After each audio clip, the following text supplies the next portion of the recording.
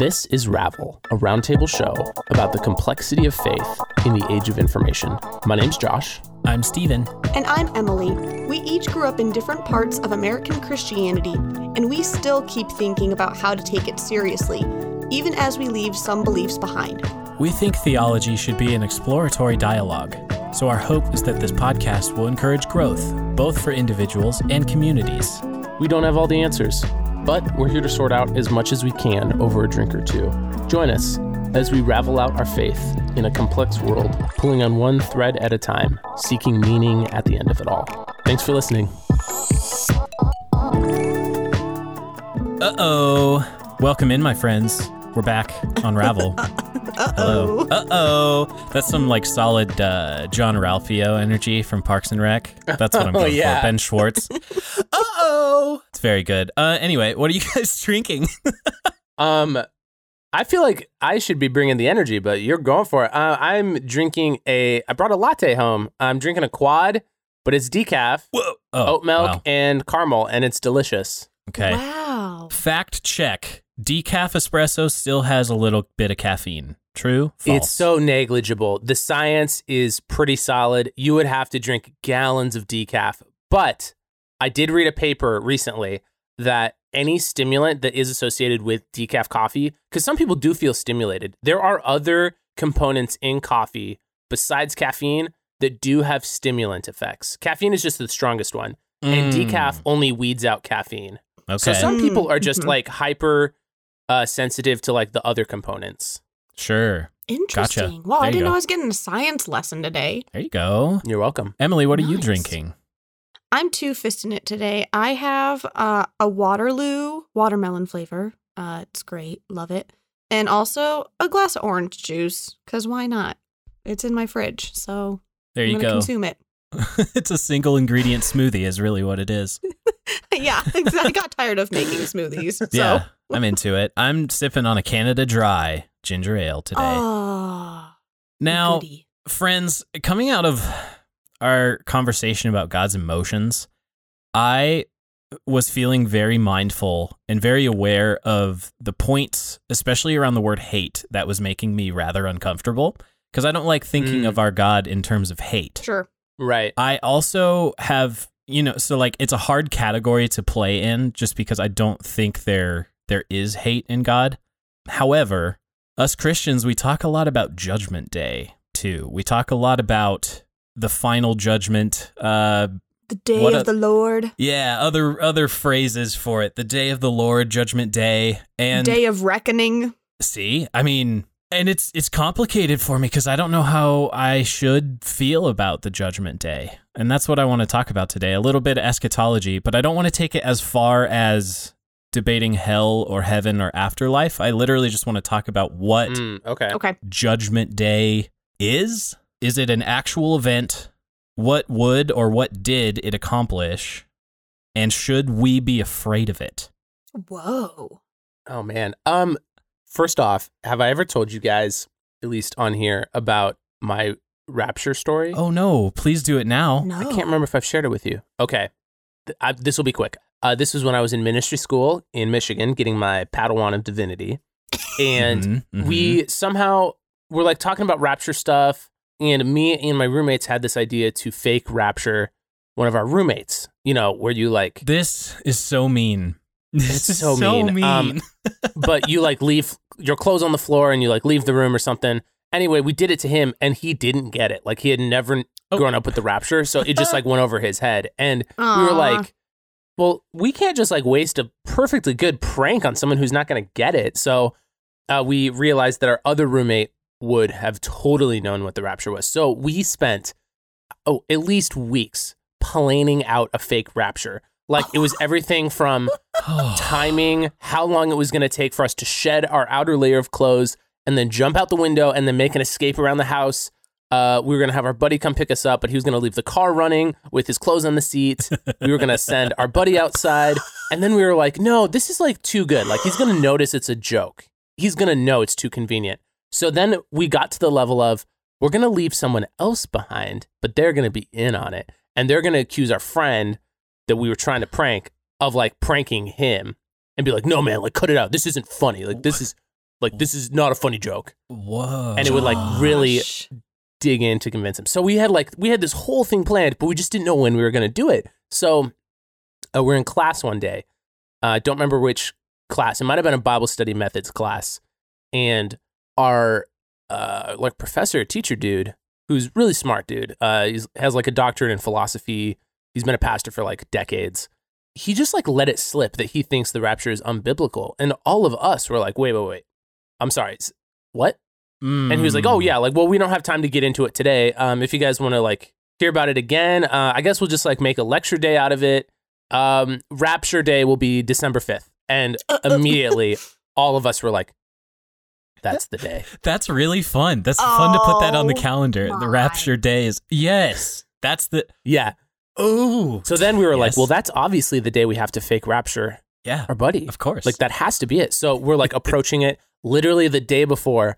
Our friend Tom, who was going to be our Confederate that we were going to also leave behind, but he was going to be in on it, he backed out and he was like, guys, I think this is going too far.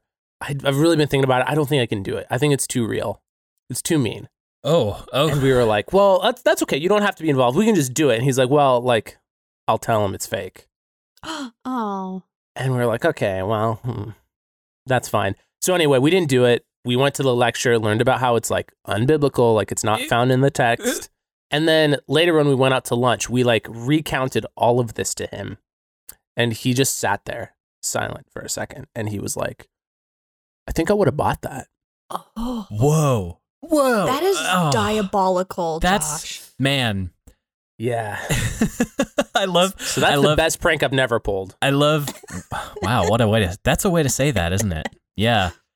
I love that your friend goes and like threatens to pop the bubble on the prank as your professor is like popping the bubble on the actual reality of the rapture. It's very fitting. Wow. Mm-hmm. It's fitting. Yeah. So Josh, how early do you think you were being taught eschatology and end times?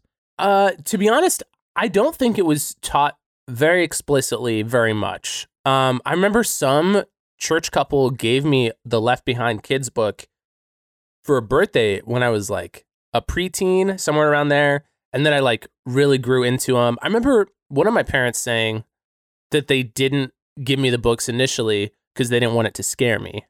Mm-hmm. So to be honest, I think some of those ideas were withheld a little bit. Sure. Regardless of their personal opinions. So I got really into the Left Behind books for a long time. And then honestly, it was like in ministry school where I was like finally starting to rethink about them for the first time. Sure. Whereas, I, growing up, it was like 7th or 8th grade when I started doing a life group at our church. And we did, no joke, we did 3-month study of eschatology. And I remember one, I remember one explicitly where it was like the whole life group was about comparing like premillennialism, postmillennial, and amillennial all in one. And then they were like, okay, and be ready for the next 3 weeks because we're going to like deep dive into one of these each week. And I remember at the very end, they were like, okay, so now you know all these ideas. And by the way, we, being good non-denominational but Baptist, we are all premillennial. And I was just like, okay, we are all premillennial. So like for most of my life, I was just like, okay, this is how it's going to be. But I still can't shake a feeling of like legitimate terror at the prospect of the judgment day I grew up believing in actually being true. Sure. So Emily, the Methodist take, tell us about how you grew up with eschatology and how you think about it now. We Methodists okay, so to be clear, not all Methodists think the same. So That's fair. I would say specifically Laurel UMC's church, we did not talk about eschatology, really. Like, we did not talk about the day of reckoning. We are one of those churches, again, like I'm talking singular church, that really our focus was on the resurrection and that's all we need to focus on. Wow. That's really all that. Okay. We kind of want to stay in that happy-go-lucky feel where the sun is shining, we see our risen Lord, and we can now live into that. And the rest, for some reason, just like the concept of the Holy Spirit, we don't really like to touch on a whole lot. And I don't know if it's a denominational thing or if it's just that church specifically. But what I can tell you is the Methodist Church doctrine, like as a whole, what they try to do is to unpack the word eschatology and this idea of dealing with eschaton.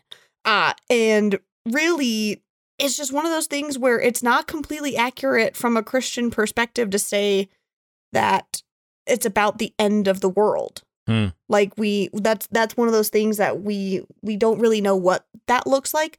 So we're still grappling with this idea of like, why does it even matter? Why should we even be talking about it? Do we focus on the kingdom of heaven or the kingdom of God? You know, heaven on earth. One of like topics like that is where we really try to wrestle with more rather than this idea of like Judgment Day. Okay. Not so worried about the future rather than living into the present and manifesting Christ how you feel called to. That honestly feels a lot healthier to me than doing the numerology and all that nonsense.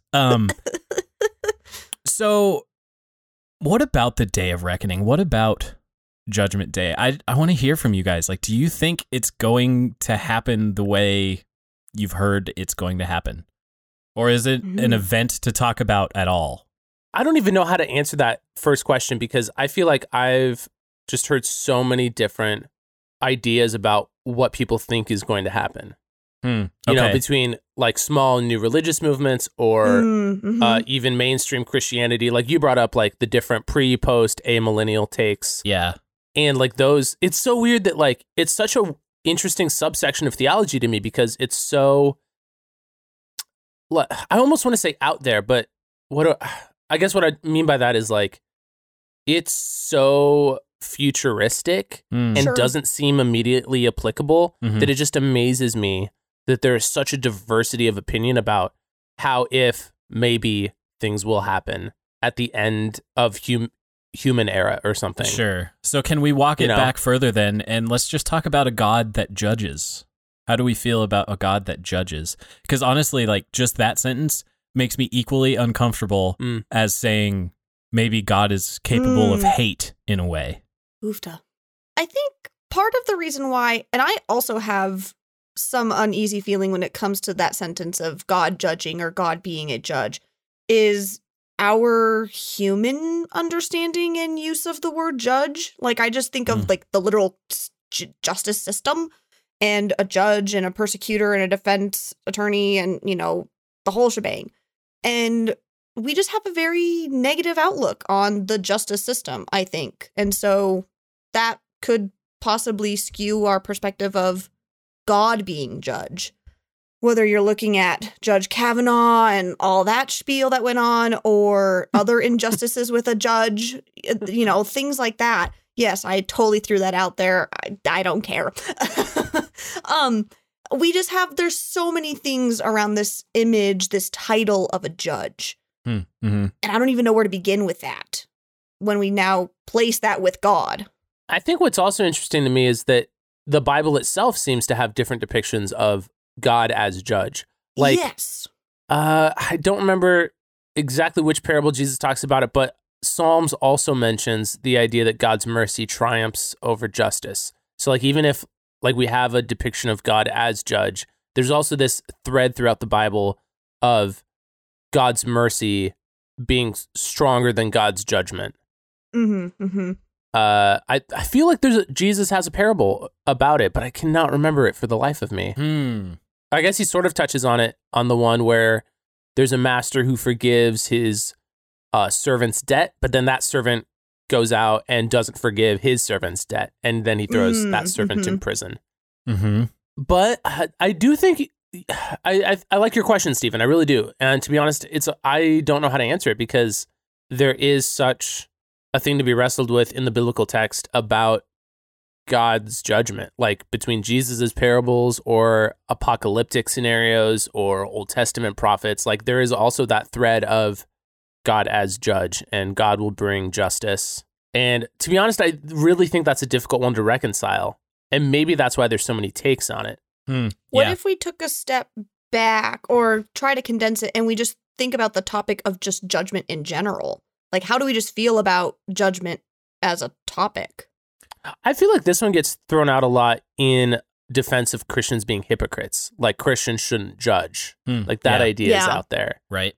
Which definitely some Christians judge more than others. That definitely happens. Right. And that's straight out of Matthew 7, right? That's where we get, do not judge, first take care of the plank in your own eye before a speck in another's. Like, it's not your place. See, but you immediately go back to like the it's not your place language, and immediately the implication is it's God's place to do the judging, and we're here. Like even James talks about judgment all the time, and it's like, don't judge a brother, because as the judge, you're assuming also the place of lawgiver, at least in James's argument. So if you weren't the one who gave the law, who are you to judge someone's actions against that law? Sure. But immediately that comes back to, but God has that right to judge and measure you against the law set up. And plus, I think that if someone was going to point to Jesus touching on this in any way, my first thought is Jesus talking about like the separation of the sheep and the goats, which is a weird story. Yeah. To be honest, I feel like it's just so hard for me to even like conceptualize any opinion on what will or will not happen at the end of human time. Sure. And how God is involved in that. Like, even though like it seems to be in the biblical text and Jesus' stories seem to allude a little bit more clearly than the apocalyptic texts, I would argue. But I also just feel like it's more or less conjecture. Like, it's not spelled out straightforwardly.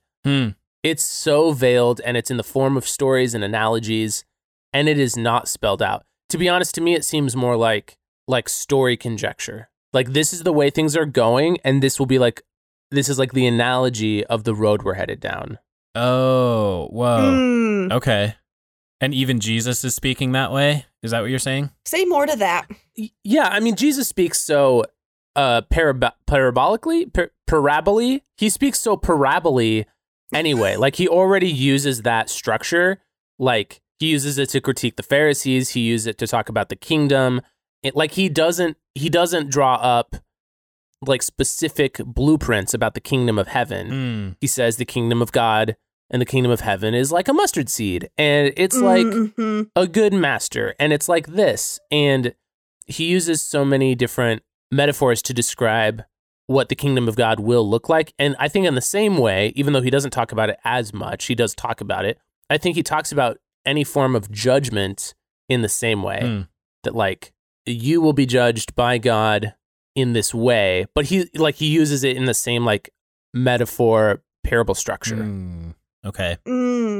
What do you think of, I want to take it back to the sheep and the goats, or the wheat and the tares is another good parable, like another good example. What do you think of that sorting action that he seems to be giving us explicitly through parable? Like, we know it's a parable, we know it's a story, but it feels like there's a truth behind the story, like a truth under the truth that he's actually getting at. And there seems to be like, totally, you know, an enemy goes and sows tares among the wheat of a farmer, and the farmer says, no, let the tares grow up with the wheat, because if we risk uprooting the tares right now, we might kill all the wheat at the same time. So let them grow all in their season, and then when it comes time to harvest, I will tell the reapers, separate it then, burn off the tares, and keep the wheat as my crop.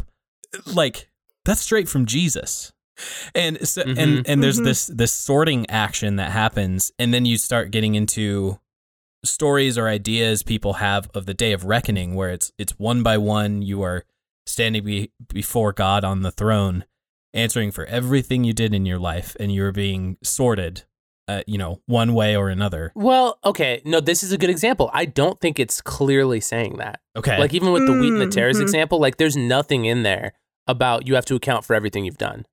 It doesn't say that. No, that's true. But I do think that people get that from the Bible, or like the trajectory of the Bible, that somehow the Bible leads us to this thing, just like the Bible led us to the concept of Trinity. It's not exactly spelled out, but it eventually led us there. And I feel like the same is true for like ideas about judgment. Like people tie together Daniel to Jesus to Revelation, and they like make this thread or like this system of this is like the closest we think we can get. And that's how we end up with these like premillennial, postmillennial, amillennial views, right? Well, and think about how it's played out in media and in other forms of art. You know, I think about TV shows or cartoons or whatever, where you see a character get up to the pearly gates and there's someone there at a desk with this giant book.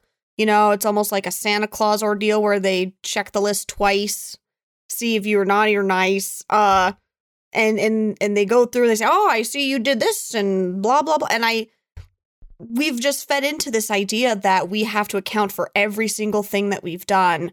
And yet when we get up to heaven or judgment day, whatever the case may be, it's all magically laid out for us. And that determines what then our afterlife looks like. Like, that's just a crazy concept to me. So it's more pop culture than anything you feel like is guiding that. I think so, that idea of like the final judgment before you're ushered into your place, as it were. Well, like, here's a great, like, The Good Place. That's a great show that demonstrates that. You know? Mm-hmm. I do agree with Emily that I think that depictions of afterlife are mostly influenced by pop culture. But I do think, Stephen, that you're probably right that these ideas of judgment, like judgment day, quote unquote, or like God's judgment somehow preceding any concept of afterlife, I do think that that's primarily from the Bible. Right. So I do think you're onto something there. What do you think I'm onto then? Because I don't know. It's like, because I mean, just to put it out here, I mean, I'm sure we'll have many, many episodes to unpack this, but I am full on like Christian universalist. So I don't think humans go to hell, even if hell exists. So how do you make sense of any sort of judgment? Well, so there are two things that are constantly kind of like flipping over in my brain. One is the idea that the consequence of the sin we embody, the consequence of that sin is the punishment like wrapped into it, you know? Totally. Yeah. So, like, because we talk about sin being like the definition of sin in Hebrew or Greek being like missing the mark, like an archer missing the bullseye, right? I don't know. Have you guys heard that? Maybe I just assumed that we all talk about that. Yeah. So we talk about sin being missing the mark, and there are consequences for missing the mark in a competition. Like if you were literally lined up with other archers and in a competition and you miss the mark, there are natural consequences to your failure, right? Mm-hmm. In the same way, it's how I read the parable of the prodigal son, is that the consequence of the younger son's pride, the younger son's arrogance, and the way he like spent all his money, took the inheritance early, thereby insulting his father, like everything he does wrong, he experiences the very natural consequences of that by the time he's like sleeping and trying to eat what the pigs are eating. Just because the consequence of his sin leads him to that place where now he feels that loss of dignity because he gave that dignity away. Not necessarily that he was disobeying a list of rules and God in a very like, well, you've successfully followed these laws and unsuccessfully followed these laws and the bad outweighs the good. So now your life is going to be terrible. You know, like I just think that sin comes baked in with the natural consequences of those actions. And that in a way is an experience of judgment. And it also helps to reframe the law in that God is not like an angry judge figure who wants to impose a law that no one can follow so that he can like get off on punishing them when they fail. Like no good parent does that. However, a good parent will watch a child make choices and allow them to experience the natural consequences of those choices in order that they understand what life is like. So the law is set out to say, like, God is saying, I have constructed this world in such a way, or I so believe that this, in this way, lays life. Like, follow my path and you will find goodness. And I mean, there's all sorts of commentary about like good people, like bad things happening to good people, but that's also because we're theodicy. But that's also because we're in a world where other people's sins can impact us, and not where it's not all just based on our own actions or our own thoughts measuring up to the rules or whatnot. So that's one whole angle to how I think about judgment as a universalist. I actually really like that angle. Okay. I think it makes a lot of sense. Sure. It's kind of like a not as creepy version of Jumanji in that way. Oh, how so? Oh, what? How so? Like you roll the dice and you take, you move those many spaces and, there's a consequence of how many spaces you moved, but you're not necessarily like in control of the dice that you roll per se, but you still have to go and carry out those consequences, whatever the case may be. How you're describing it is we are in control of the dice that we roll and we are in control of the spaces that we move. And yet we still have these consequences and these actions that come from that. And it's, yeah, I don't know. That was just like the first thing that popped in my head. Like, oh, it's a nice rendition of Jumanji. That's fun. I also think it's not outside of the biblical scope. No. Like, I think that could easily be argued from the text. Like, the Bible talking about evil befalling evildoers and the way of Jesus bringing life and sin having its own reward. What do you think of the concept of suffering tying into this? Like, could suffering be a synonym for judgment? Oh, because like kind of like you were talking about, Stephen, like I do agree with you that I think that sin's judgment is often the consequences of like failing to be perfect. And I've read this book a couple years ago by a sociologist. It's called Who Lives, Who Dies, Who Decides? And it's a sociological take on abortion and neonatal care, capital punishments, and physician-assisted death. Woofda. And it's fascinating. And it's mostly about the U.S. Supreme Court cases surrounding those. But he opens with this commentary about how it's so difficult to talk about human universals across different cultures. But in the limited time that sociology has been a scientific discipline, it's pretty definitive to say that all cultures try to minimize suffering. That suffering is looked at as a bad thing, and all cultures try to minimize it. Yeah. So tying it back to this, is the reason why we don't like the idea of judgment tied to the fact that we want to minimize suffering? And is judgment, quote unquote, itself just a synonym for the suffering of our consequences? Maybe. Man. Because I also don't know if I like that idea. Not entirely. Okay. The only reason I say that is because there are some elements of suffering that are outside of our control. Like, even if we didn't necessarily sin, we can still suffer. Okay. Totally. Job is a perfect example then. I'm just thinking of, someone had put a comment on our Instagram discussion post for this last episode, and it was, it was for our prayer episode.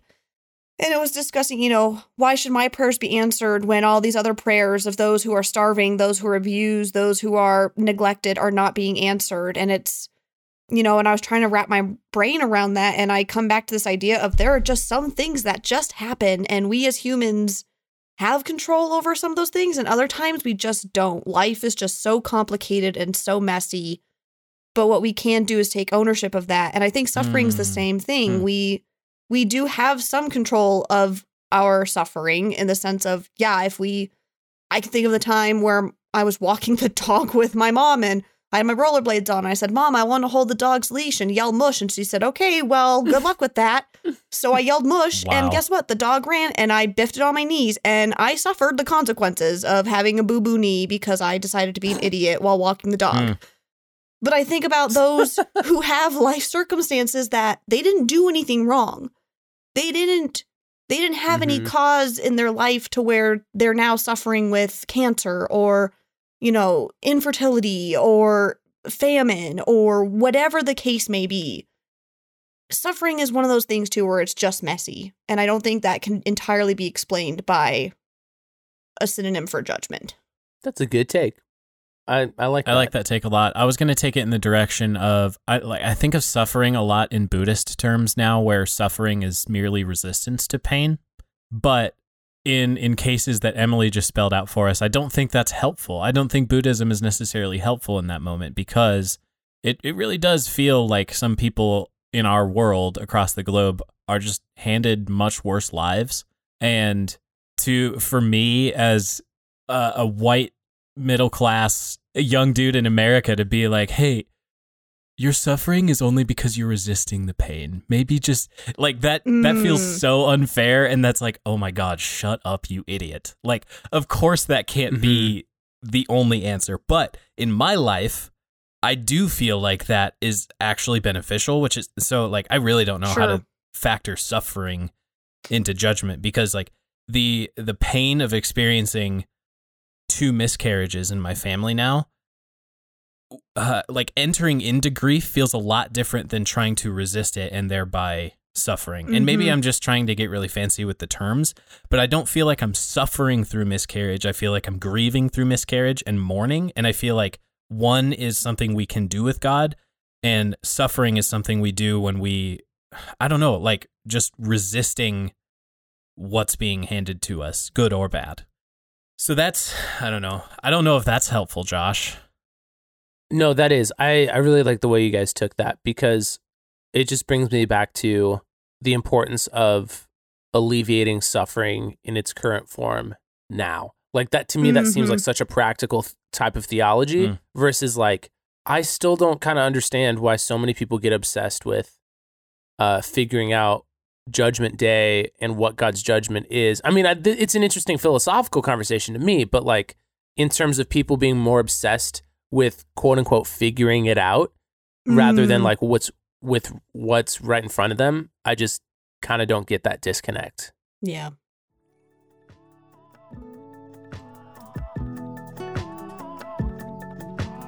If you like what you're hearing, the best way to tell us about it would be on Apple Podcasts, where you can leave us a 5-star rating and a review, which helps others find the show. If you'd like to leave us a longer message, our email address is theravelpod@gmail.com. If you find this conversation valuable, please tell a friend about the show in person, with a text, or by sharing about the show on social media. You can join us on Instagram and Twitter @RavelPod. Thank you to Louis Zong for the use of our theme music in full color off his album Here. Find his work on Spotify and Bandcamp. And remember to subscribe to Ravel so that you never miss a new episode. Thanks for listening.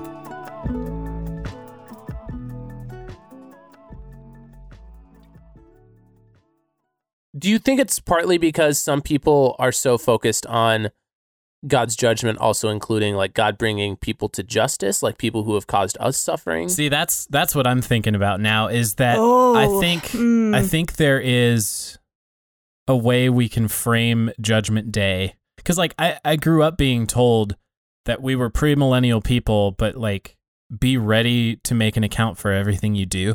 It was almost a way like to encourage some sort of mindfulness in a way, and teaching us to be aware throughout our daily life and be like, would you want to explain to God why you just did that, Stephen? Little Stephen, would you like do you want to have to tell God Fart. that, right? But in a way of thinking about it, especially as a universalist, I've been thinking about Judgment Day as like equalization day. Like you read Jesus talk about how the last will be first, the first will be last, the rich shall be poor, the poor shall be rich. And this big reversal or this big equalization, and we talk about being co-heirs with Christ in the end of all ages, where we become equal with Christ, like by what he's done to pull us out of death, darkness, Hades. Like those epic icons from like early Greek and early Eastern Orthodox art where Jesus is holding the hands of Adam and Eve and pulling them out from the underworld. There's an epic moment where Jesus elevates us all to one level. And so much of Jesus' teaching is that if you dare to think that you are even above that, then I will bring you low. But if you are humble enough, I will bring you high. So I think of Judgment Day as an equalization. So I do think there is, in a way, there's an accounting for, or having to say, like, there must be justice for sins committed against another. I think that's another base definition of sin in my paradigm, is that sin is an action that actively degrades the dignity of another human being who is created in the image of God, just as yourself. So like an insult or like a physical hit or something like that. Like that's all sin because you are trying to tip the scales one way or another. Whereas I think Judgment Day is God saying, leveling us all out. And if we think we're high, we're most definitely going low. And then God will like raise up the lowly. Well, so would you put judgment more as a synonym with redemption? Yes. Oh, Yeah. that's, yes. Restorative justice, restorative judgment is, I think, what God through Christ embodies, not retributive justice, like needing and demanding blood or demanding like punishment in human terms for going against the law or going against another, you know? I actually feel pretty comfortable saying that like God will redeem and God will restore, because like that's what we see in the person of Jesus. Yeah. And we don't know exactly what it will look like, especially like at the end of time, whether or not whether dead people become conscious again or something like that, or it happens in future generations. But I feel pretty confident saying that agnostically, like we don't know for sure, but we know that it will be restorative and redemptive. Yeah. Yeah. Whatever And- it looks like. Mhm. And I think we're not entirely supposed to know what it looks like. I think that takes away the mystery and the beauty of faith. I also think it kind of takes the onus of responsibility off of us. It does, yeah. Like as much crap as some Christians get for like being too judgy, and then you like get thrown the verses at you where it says like God will judge, like you were saying in James, Stephen. Yep. If you took more of a restorative angle with it, but you only focused on that verse in James where you're like, well, no, like God's going to do it. So like, I don't need to do it. Yeah. If like we take more of a redemptive restorative take, I think it's definitely a risk to assume that God is just going to do it all at the end and not use some of us Right. to do it in our own time. Like, because Jesus talks about the kingdom of heaven is now and here, and it's coming and it's not here yet, and we're a part of it. Mm-hmm. And like to assume that we're not, I think would be a really weird take. Well, and that goes to Matthew 25, like following the parable of the talents. Jesus has this whole spiel about when the Son of Man is here in judgment or comes to judge, the criteria is like, you gave me food to eat when I was hungry. You gave me water to drink when I was thirsty. You clothed me when I was cold. You gave me shelter when I was exposed. You are the people offered eternal life. And then in this very same passage, he turns around and says, you actually ignored all that. And like there's language of fire, eternal punishment for the people who ignored that call. So like there is a way in that Jesus in the final judgment, or I'm going to keep using this language of like final restoration or final equalization, where Jesus does have the final say and actually gets to enact that. But in the meantime, we get to participate in a daily equalization day or daily like judgment day where we're helping people who need to be pulled up and restored and speaking to the people who need to be brought lower, you know? We get to participate in it is what I'm thinking now. I was just listening to a podcast from the Prophetic Imagination Station with the Mayfields, and I'm listening to their series right now called The Lion, the Witch, and the Evangelicals, and it's all about C.S. Lewis. Yeah. And I have not dug into the episode, but just so far, they've already addressed the problem of C.S. Lewis's take in The Last Battle being kind of controversial, where not just does he have Aslan include a member of a different religion, but he also excludes Susan, one of the kids from Narnia, from entering into heaven. And how it's like this kind of like weird controversial take that like most, like as popular as C.S. Lewis is in America, that dilemma is not talked about very much. Totally. And I do think it's interesting, like that part of judgment can somehow be inclusion, but it is also exclusion to others. Like kind of like what Jesus was saying with, if you fed the least of these, you were feeding me, like, but you didn't know it. Just as you were worshiping Tash, you were actually worshiping Aslan. Sure. I don't know. I think it's intriguing, but again, I also feel like it's pretty speculative. Right. Well, there has been plenty of Christian language talking about the fires of hell are really the fire. How do they say it? Like the fires of God's love, and whether you were tempered in such a way to experience that fire as like a burning desire and like ecstatic love for you, you experience the same place as heaven. Whereas someone who is not tuned into that fiery love directed toward them in love, or like a sanctifying burning, then you are experiencing that exact same like fire of God's love as hell. Mm-hmm. That's what you got me thinking about, Josh, is like that simultaneous inclusion and exclusion, but seemingly in the same place. What do you think, Emily? I don't know what to think. I'm about stuck. Judgment, about I don't know. I'm coming back to a moment I had with my professor when we were in the Holy Land. We had a really long talk about where we stand on claiming Jesus as like our Lord and Savior, and one of our classmates was stuck on this idea of judgment being a part of that. And so it was kind of ironic that on that very day we were having this conversation, we went to Sisera Philippi, which I don't know if y'all know the significance of that place. Mm-hmm. No, I don't. I can't remember why it's significant. It's the gates of hell are supposedly there. Wait, what? Yes. What do you mean? So Sisera Philippi was a city that was built to honor Pan, to honor Baal and Pan. And it was this pagan fortress, essentially, is what it came down to. And so we see it in Matthew 16, where Jesus is asking the disciples, who do you say I am? And they say, well, you are the Son of God.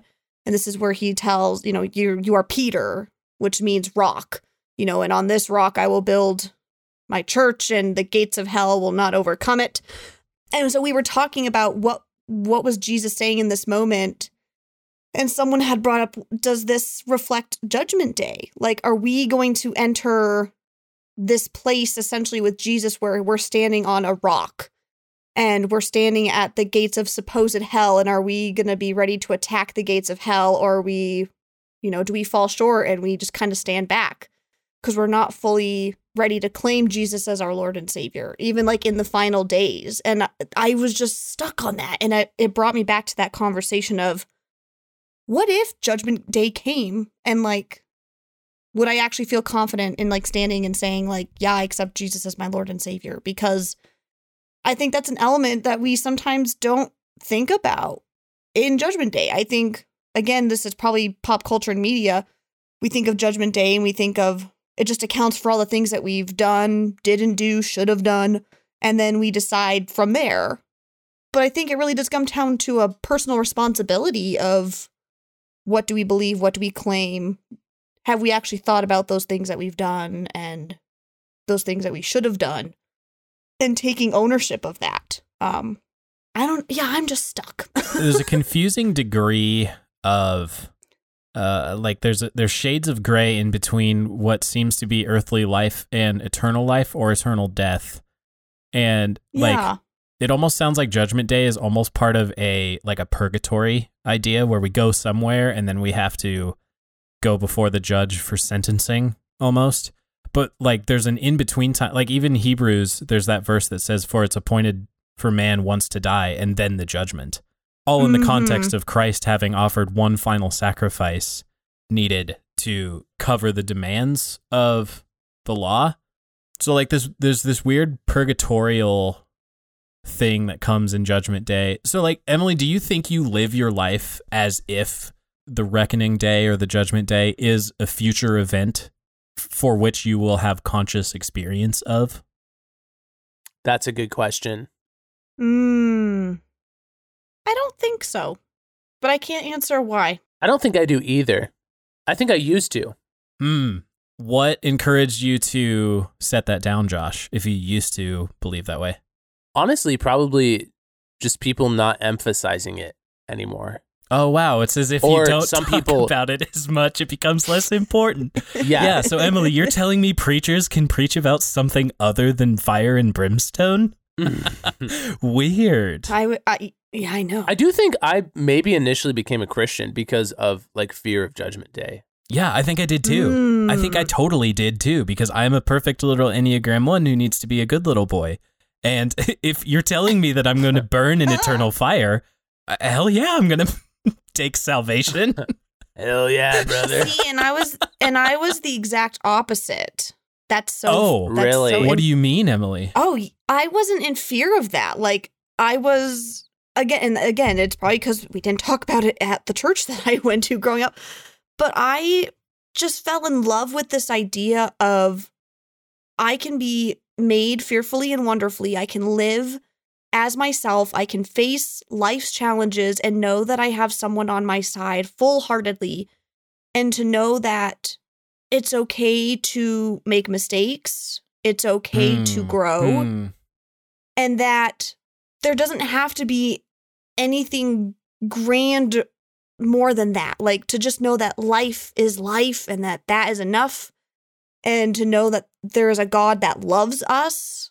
Like, I grew up with the exact opposite of that. Like, I didn't have this fearful, like, oh, I need to become a Christian so I don't go to hell or, face this eternal damnation. And I remember when we had interim pastors who would come in and preach this fire and brimstone. And from a very young age, I sat in the pews. Like, I would do Sunday school, but after a while, like, I didn't want to go. Like, I sat in the pews with my mom. I was one of the only kids that did that. And I just remember when those fire and brimstone pastors came and my mom would look at me and I was squirming in my chair, but not because I was afraid. It was just because, like, this doesn't sound like good news to me. Like, this is different. Why haven't I heard this before? And it pushed me even more into this understanding of abounding love and unconditional love being the foundation, and not this idea of having to live my life in fear because I'm afraid of eternal damnation, because then I'm not really living. Yeah.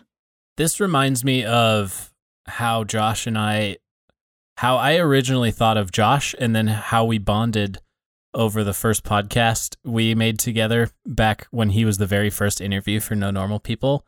I'm looking at the book on my shelf. It reminds me of this book, Josh, called Sinners in the Hands of a Loving God by Brian Zond. And I saw you carrying this book under your arm at Off the Leaf. Shout out Off the Leaf. Oh. I just remember being like, Josh and I can hang. Josh and I are cool.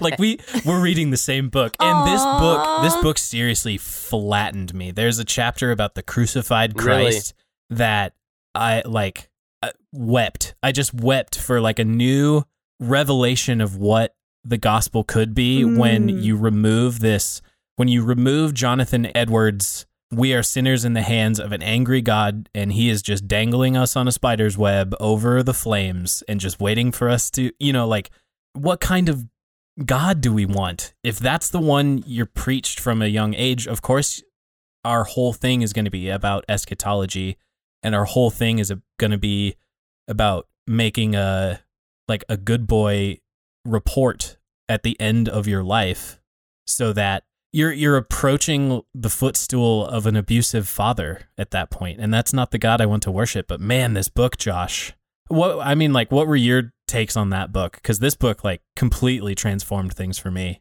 Honestly, I read it so long ago that I don't feel like I remember it very well. That's cool. Yeah. So I'll tell you another thing that gets me around being afraid of Judgment Day anymore is that I don't know if you guys are familiar with the theological term, but if I told you that I am a full preterist, do you know what that means?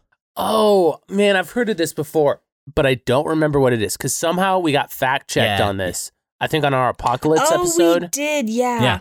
So, can you remind me? Because of that episode, I have researched full preterism, and of course, Stephen Henning picks one of the most heretical views of, of the Second Coming and Judgment Day. But put that on your bingo card. Full preterism is that the second coming of Christ has already happened, and that the Judgment Day has actually already happened, and that we are living in a post-Judgment Day age.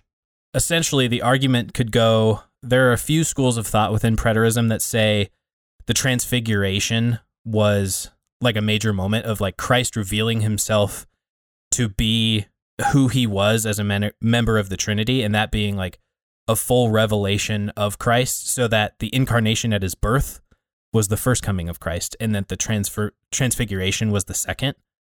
People also talk about the resurrection being the second coming, or the day of Pentecost, which is where I personally land, where the Holy Spirit is spread like tongues of fire, and now the Holy Spirit indwells each and every one of us across the earth. That could be the second coming.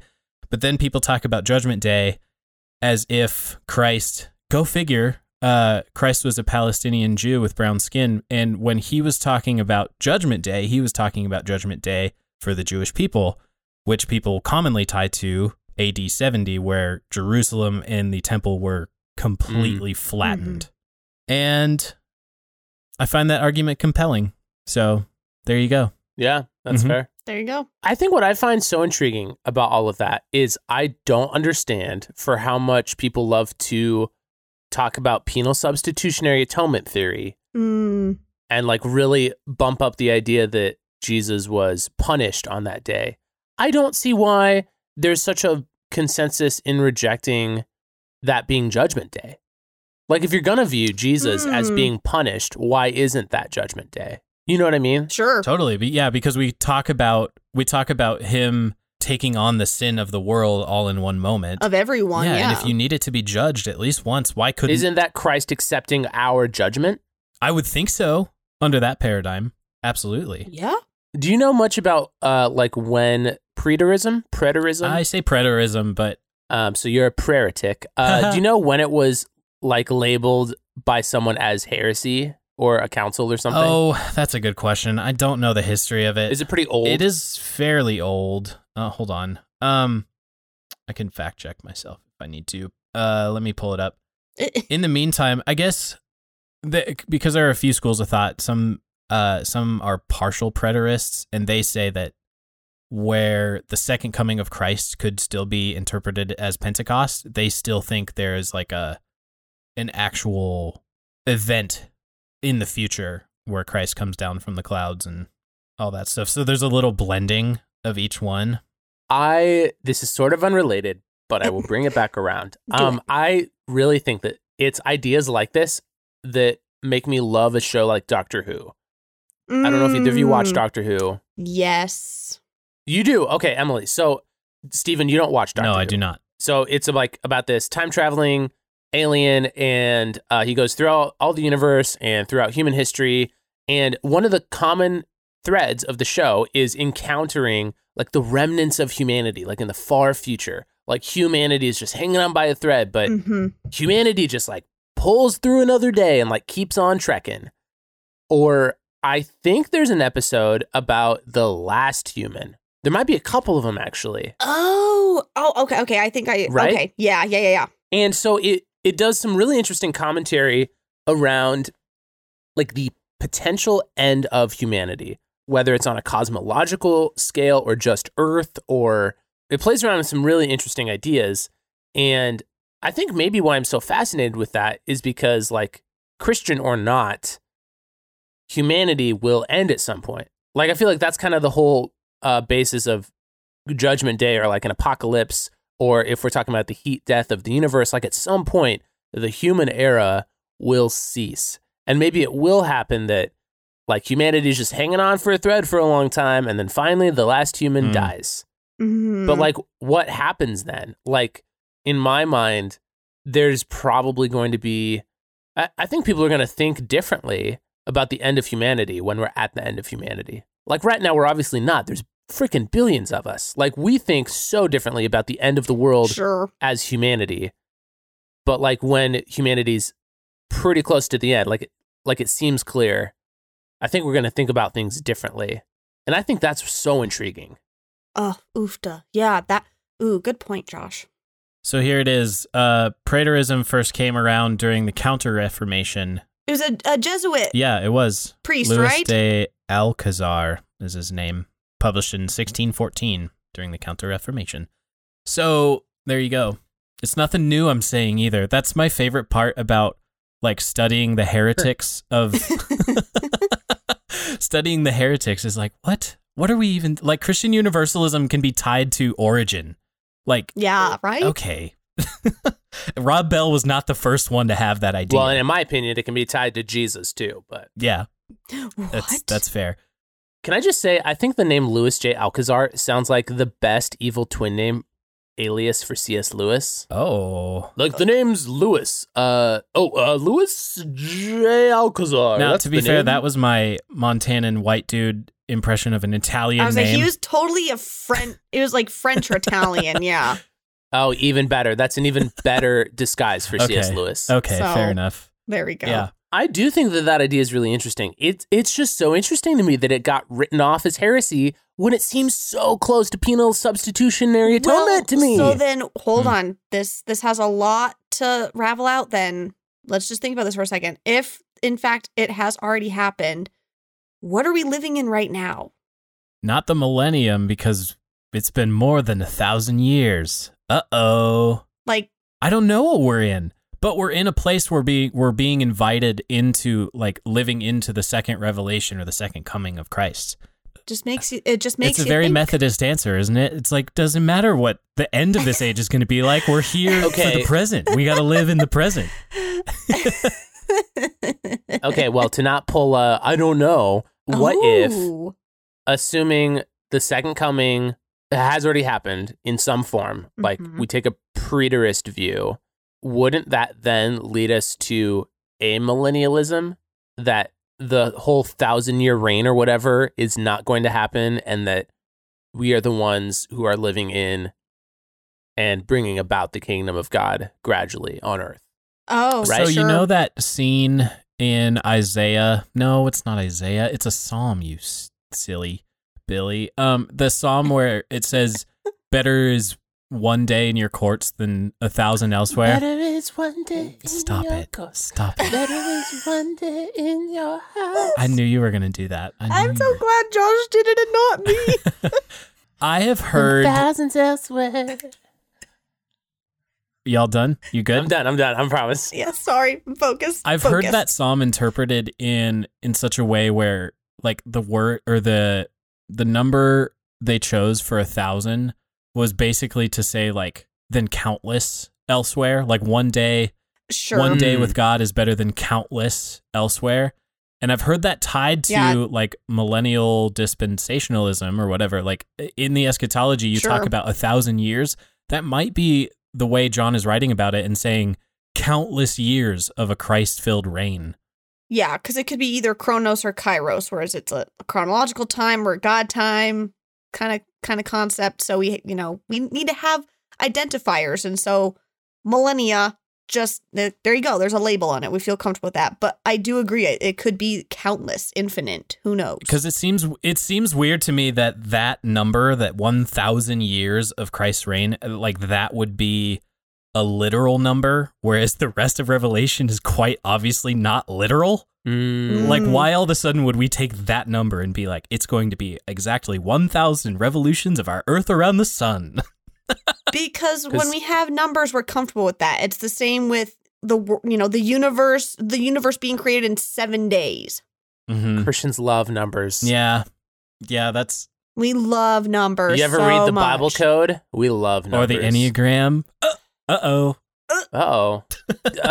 Stephen, you reminded me of, I think that this is why I feel really comfortable saying that the Bible is giving us more of a way, or like sort of an ideal or a trajectory. Like, I think it makes a lot of sense to say that the authors are saying, look, in an ideal situation, this is how it would be. Like, Christ would just like reign for forever through us. Like, we would all be Christians, and we would like follow the way, and we would like live in peace, like ideally. Yeah. That's what we're shooting for, kind of thing. Like, to me, it makes sense that several biblical authors or voices are like pointing us towards, look, this is how it could be, should be, quote unquote, will be, vaguely. But I feel kind of comfortable having that idea. That's why I like The Good Place. I think that show kind of captures that in a kind of nice way. If you haven't watched it, you should. No, I have watched it. How do you think it? Well, I just think, like, okay, for if I'm spoiling anything for those of you who want to watch it or are watching it, please just fast forward past this, blah, blah, blah. I think when Michael, has this idea of like, this isn't working out. Things need to be different. Things need to be better. And so they meet with the judge and they come up with this idea of, here's this trajectory that we're working towards. Like, you can try again. Like, you can keep at it, learn from your mistakes. And then once you've done it, ta-da, you've done it. And then when you're ready to move on, when you feel like you've lived all that you've done, you've had your fill of the good place, then you can just move on and whatever be. It's nice because it's not this like watered down idea, but it's also not this totally unbelievable idea. Like, they capture it in a way that you're like, this could work. This could be. Who knows? Yeah, because they're hitching their wagon to that feeling of, you start a vacation. You start a 7-day long vacation, and by day 3, you're like, I'm a little bored.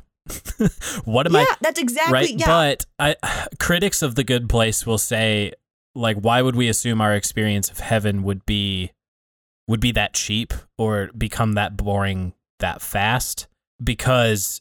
But who said it was fast? Well, you're right. It doesn't have to be, but like that concept of we would just get bored in eternity, maybe, but that's because like we're stuck in these meat bodies that only experience time in one way.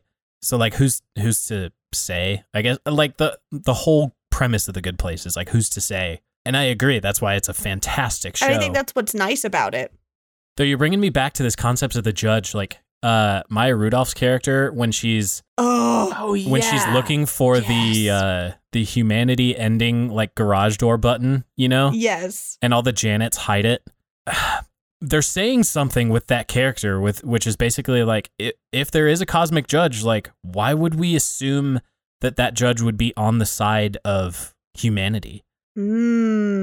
Like it really calls into question like the primacy of human beings as like the top of the food chain or the top of the evolutionary ladder or the top of the like creation order. Like we were given stewardship over the earth. Like who's to say that an impartial judge would really be like, humans are just worth something and we should keep them around. Whereas I think like the concept of our God being a judge is that our God through Christ has made a statement that humanity is worth dealing with, so he will become one, so he will die as one at our hands and forgive us anyway through the resurrection. Sure. And again, they're using a very human element of judge in that show. A very human understanding. But yeah, I think as Christians, if we are watching that show or we're wrestling with this very topic, Steve, I think you nailed it on the head perfectly with what you just said. Oh, well, thank you. Like, yeah, that is good news to me. That is life-giving. Put that on your bingo card, life-giving. And this kind of goes back to, Emily, like way back in episode 2, that conversation that we pulled out of our very long No Normal People interview was like our concept of justice. And like, if I'm going to say it, I do think God acts as a judge, but I just think that sense of justice is so tied in with mercy that we would not experience it as we assume like a judge in the 5th district of Montana or whatever would like hand down a traffic ticket. Sure. Yeah. It's so much different. And I think that judgment and that justice is full on display with the Christ willing to be crucified by the people he loves and resurrect again to those people and say, I'm here. Now follow me. I forgive you. Sure. I'm just Why proving not? My point. Thanks, Jesus. If you're listening, thanks for proving Stephen's point. Good job. If you're not, shame on you. Thanks for proving Stephen's point. Yes, I often thank God for that. I don't know if I have any new thoughts about this. I did like this discussion. I do think this judgment stuff is kind of interesting. I do think even if we didn't come to this huge revelation, or even if we did, I think it's okay that at the end of each episode, we just say, hey, you know what? I didn't really have any new insight. And maybe I was pulled into one direction or another, but it's still good to have these conversations, especially because if they're not being had, then what's the point? Like, why is it even worth thinking about if we're not willing to enter into a space of conversation? And so I know for me, it's going to be years down the road, maybe tomorrow, who knows, where I'm going to say, you know what? This episode was really helpful. Maybe it'll help me for my ordination interviews tomorrow. Like, I have no clue. That's a big deal. That's a big deal right there. Is that tomorrow? It's tomorrow. It's for my gosh, yes. Good luck. It's for my continuation. Wow. Yeah. And it's just it's one of those things where you're like, they still need to be had. And even if nothing new or anything comes from it, it's still good to have, because one day someone is going to listen, or someone's going to have a very similar question or thought or pondering. And if they stumble across this, they're going to say, hey, other people are questioning or at least thinking about it just like I am. And that's what this is all about.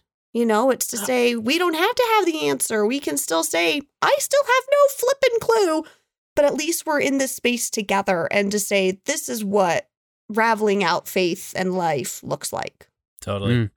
I tell you what is new that I completely forgot about at the beginning is that we have new Patreon supporters who bought us drinks this week. Our new friends, Elizabeth and Tyler. Hi. Shout out. Hello. This is your shout out. Thank you for buying us drinks this week. We've already gotten to know one of you in the Discord quite a bit. I think we still have like 3 of our patrons who haven't said hey yet. So if you want to say hey, come say hey. Please do. Also, if you want to support us on Patreon, there is a link in the show notes. But if that's not something you feel like doing, but you do want to help support us, it'd be awesome if you gave us a rating and a review on iTunes or wherever you listen to podcasts. Emily, you had quite a word for us just now, but do you have a benediction to see us out the door? Oh, I think I do. Whether it's the day of reckoning, whether it's the day that has already reckoned, however we choose to see this idea of judgment, this eschatology of what to expect, what has already happened, just know that we are raveling this out together. And it's a topic that may not mean anything right now, but maybe one day you're going to look back and you're going to say, I'm really glad I had this conversation. So thanks for being a part of it.